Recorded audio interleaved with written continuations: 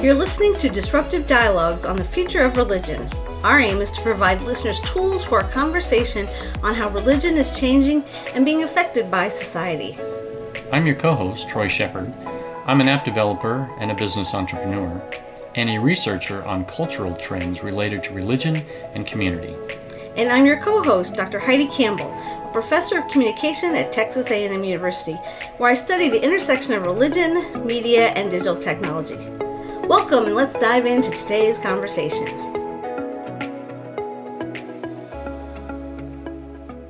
We want to welcome our listeners. I'm Troy Shepard, and I'm the co-host of Disruptive Dialogues on the Future of Religion.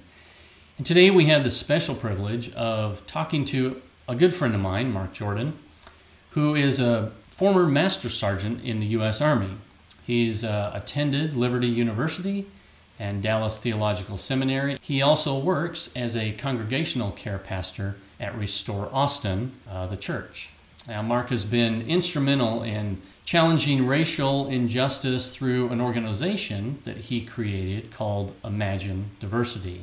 Now, Imagine Diversity has been, I would say, influential in standing up against racial prejudice by being a voice for those who are people of color, as well as providing resources for anyone who wishes to better understand what diversity could look like. So thank you for being with us today, Mark. Now, Mark, you've been on this podcast before, and our previous conversation revolved around how racism and the church intersected. And today I'd like to actually continue that conversation from, I think it was almost 2 years ago that we talked, and to see what kind of progress that you've encountered. So when you look back over the last 2 years, in what ways has the church's response to racism either improved or maybe stayed the same from what you've seen? So when I think about this question, I think about the numbers. And so in 2020, when race was asked about, is this a problem? Is race a problem? The church at large, 43% said it's not a problem. As far as the white Christians, 33% said it was a problem. 81% blacks stated that it's a problem, and 55% Hispanics said it's a problem. And so when I look at that question, I look at it in the church congregation. So you have blacks, whites, Hispanics sitting in the congregation, and 33% are saying it's not a problem. And 81% is saying, well, it is a problem, and 55%. So to me, that really hurts the worship experience when people leave the church are feeling something different through the culture or through experiences or things like that. And so I think it's very important for us to figure out, okay, what is it that my brother is going through that I need to know about? Can you give us maybe an encouraging example of active responses that either your church or other churches you've seen have given to confronting this issue of racism? The one point that I really like, I'm very, very encouraged about, is at Restore Austin, we are a church. We want to provide an inclusive environment. It is our role and is our responsibility as the church to be that beacon of light. And so one of the things that we did, we started a hiring committee for a campus pastor at the University of Texas. And during that time, there were a lot of candidates, and our pastor decided to hire at the University of Texas campus, to hire an African-American pastor. And to amp that up a little bit more, he hired an African-American female pastor. And so in doing that, it was very evident that funding would be lost, numbers would be affected, and that did not sway the leadership of Restore Austin. And Ivor Roberts, she's there. She's the campus pastor at University of Texas. And it's little small changes like that that I think can make a difference when we look at the big scheme of things. Yeah, so that leads right into the next question. This idea that you've come up with about this organization, Imagine Diversity. Can you explain a little bit about what that is, especially in what you just said, and kind of where this idea came from? All right. So I'm going to have to be 100% honest with you about where the idea for Imagine Diversity came from. And in all actuality, it came from President Kennedy's speech about sending a man to the moon. Wow. And if you go back and you listen to that speech, President Kennedy crafted some words to create this vision of putting a man on the moon. And I listened to that and I thought about it through the context or the lens of diversity. And as we say in Imagine Diversity, my paragraph that I wrote is imagine a place where people are free to be themselves, a place where people are loved not for what they can do, but who they are, a place where unity is more than a buzzword, it's a way of life, a place where differences are not dividers, but multipliers. Imagine and then imagine again. Does a place like this exist? Is it even possible to achieve? Imagine what a place like this would be like and what it would feel like. Imagine going beyond your imagination and making this a reality. Imagine diversity. And so diversity is the tool to help get us there. So in other words, if President Kennedy was talking about imagine diversity, he would say diversity is what would take us to the moon. So speaking of the moon and, kind of having that crazy idea of, a place that we can go that we've never been to before. What does it mean to you when you say, the words dare to dream in relation to this Imagine Diversity? Well, dare to dream disarms the pessimist that says diversity isn't necessary. It disarms the idea that we can never achieve it. It helps facilitate and fuel conversation to say, you know what, diversity can make a difference. And I've been working with or thinking about this also. In the 17th chapter of John, Jesus prayed. He prayed that we be united as one. He prayed that we have a sense of unity. And as I thought about that, I began to say, if Jesus ever worried, you didn't see him worry about a lot, but if he was to ever just say, hey, what is the one thing, Jesus, before you leave this earth, what is the one thing that you're concerned about? I think it's in the 17th chapter of John, where he prayed that we will be united. And I think that is part of the Father's heart, that his church can be united. And if I was to just pin that what is the one thing that keeps Jesus up at night? It is the disunity that his believers, that his followers fall prey to. But it is also hopeful for him because he prayed that we will all be united.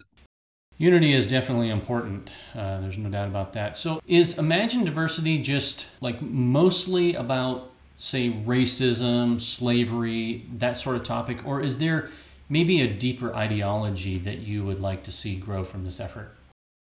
Yeah. And so here's the thing. When we talk about diversity, most of the time people believe you're talking about issues of blacks and whites and Hispanics and Asians. That is not it.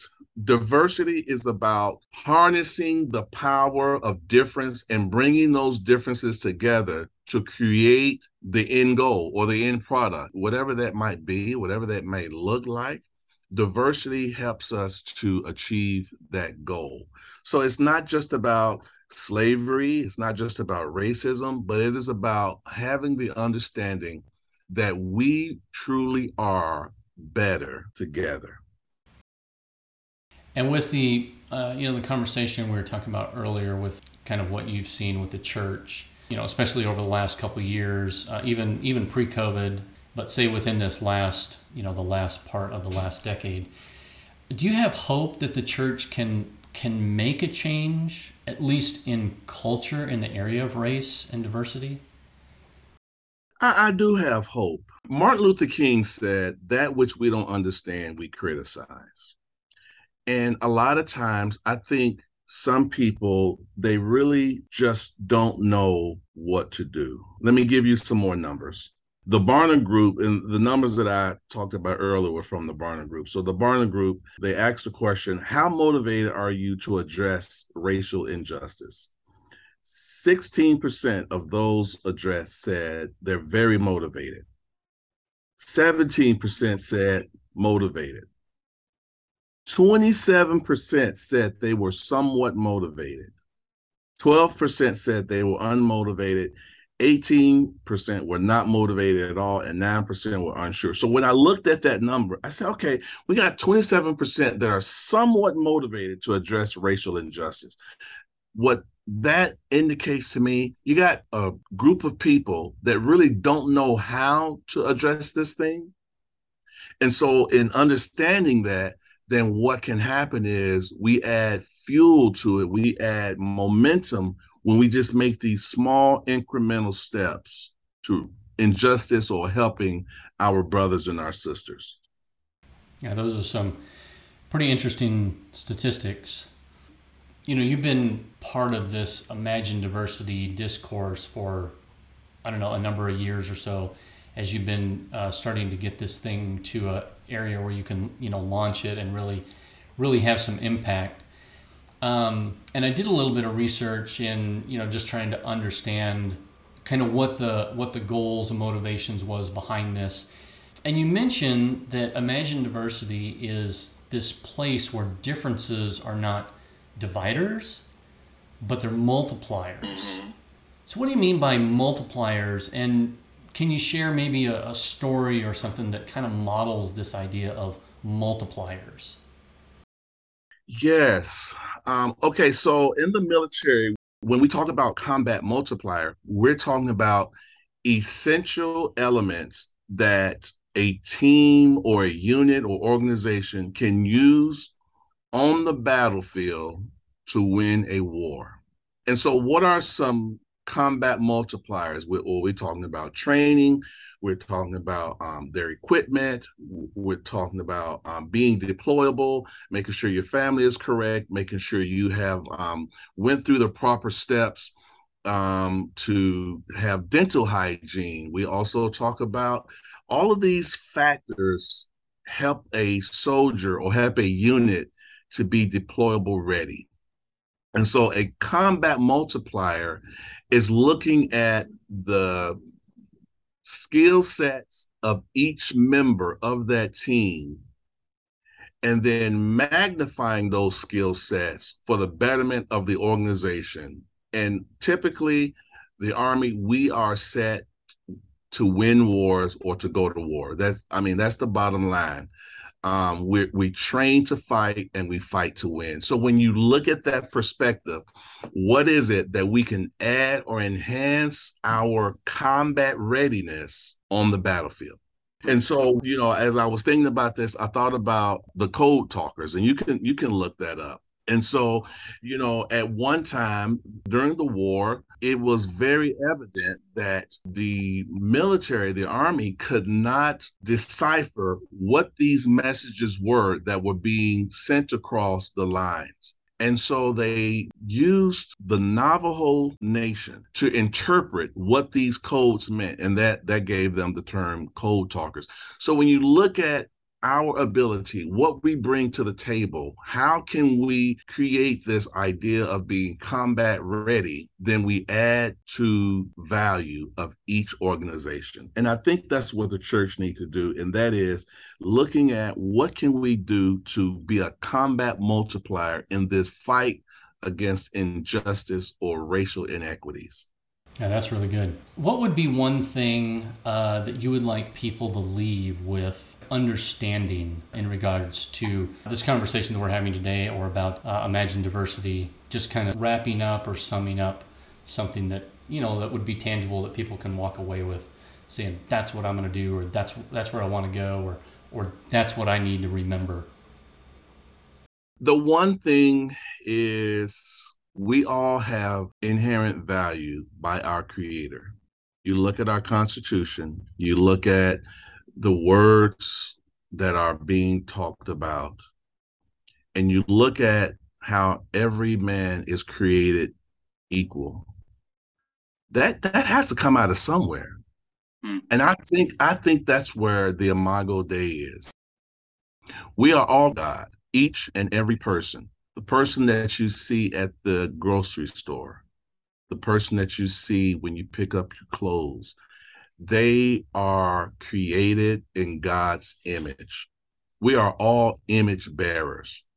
And so the one thing that I would like for people to see is the Imago Dei in each person. And that creates value when we talk to them, when we encourage them, or when we encounter each one of these people. And let me give you an example. The other day, one of my neighbors said something to me, and I just, everybody can think what they want. But I typically give my garbage man a Christmas present every year. And if I'm home when they pick up the garbage, I'm always standing out there with water or a snack or something like that. And I give that to the garbage men that come and pick up the garbage. As a result, what they do is they often roll my garbage from the curb to the front of the house. And so I had a conversation with the garbage man the other day, and I told him I needed new garbage because mine was cracked. And so I pulled it out and I was showing him. But my neighbor didn't know what the conversation was that I was having with the garbage man. And so he said, "Hey, Mark, I think you missed your calling." And I said, "What is that?" He said, "Well, you handle the garbage pretty well. I see you out here helping him and all this. But when you really look at it, my calling is to recognize the Imago Dei in that garbage man. That's why he gets out of his truck every week and roll my garbage to the front. I don't give him snacks and water because I want him to roll my garbage. I do it because I see the inherent value in him. And that is what we are called to do, is to see that Imago Dei in each and every person that we encounter, regardless of their plight in life." Now, you also have a podcast that you run. Is that right? That is. So we haven't went live yet. We're working on that. It is called Unmuted with Mark Jordan. That was birthed out of right at the beginning of COVID. People would get on these Zoom calls. We had a learned lesson from Zoom and all these video chats, and people would often be talking, but they would be muted. And so when we start talking about race and those topics that some people just don't feel comfortable talking about it, we want to unmute you and have these deep conversations, or these regular conversations about these inequities and race and things like that. And so we call it Unmuted with Mark Jordan, and that is coming soon. Well, yeah, definitely let us know when that goes live. We'll be posting that in the description here so that people can find that information, because I know those conversations will definitely be worth listening to. So, well, thank you again, Mark, for joining in this conversation today. And for those who want to check out any information regarding the Imagine Diversity, we're actually going to put an email link in the description today so that you can get access to that. And then, once that podcast goes live, let us know, and we'll be rooting for you on that one as well. So appreciate your time today, Mark.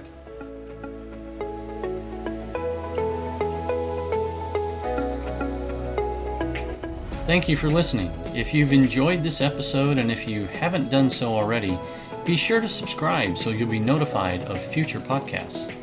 And be sure to rate and review this podcast on your favorite platform, or share it with your friends. We hope you're leaving today with a better understanding about religion and conversational tools to talk about it. We look forward to seeing you again in our next episode. So until then, take care.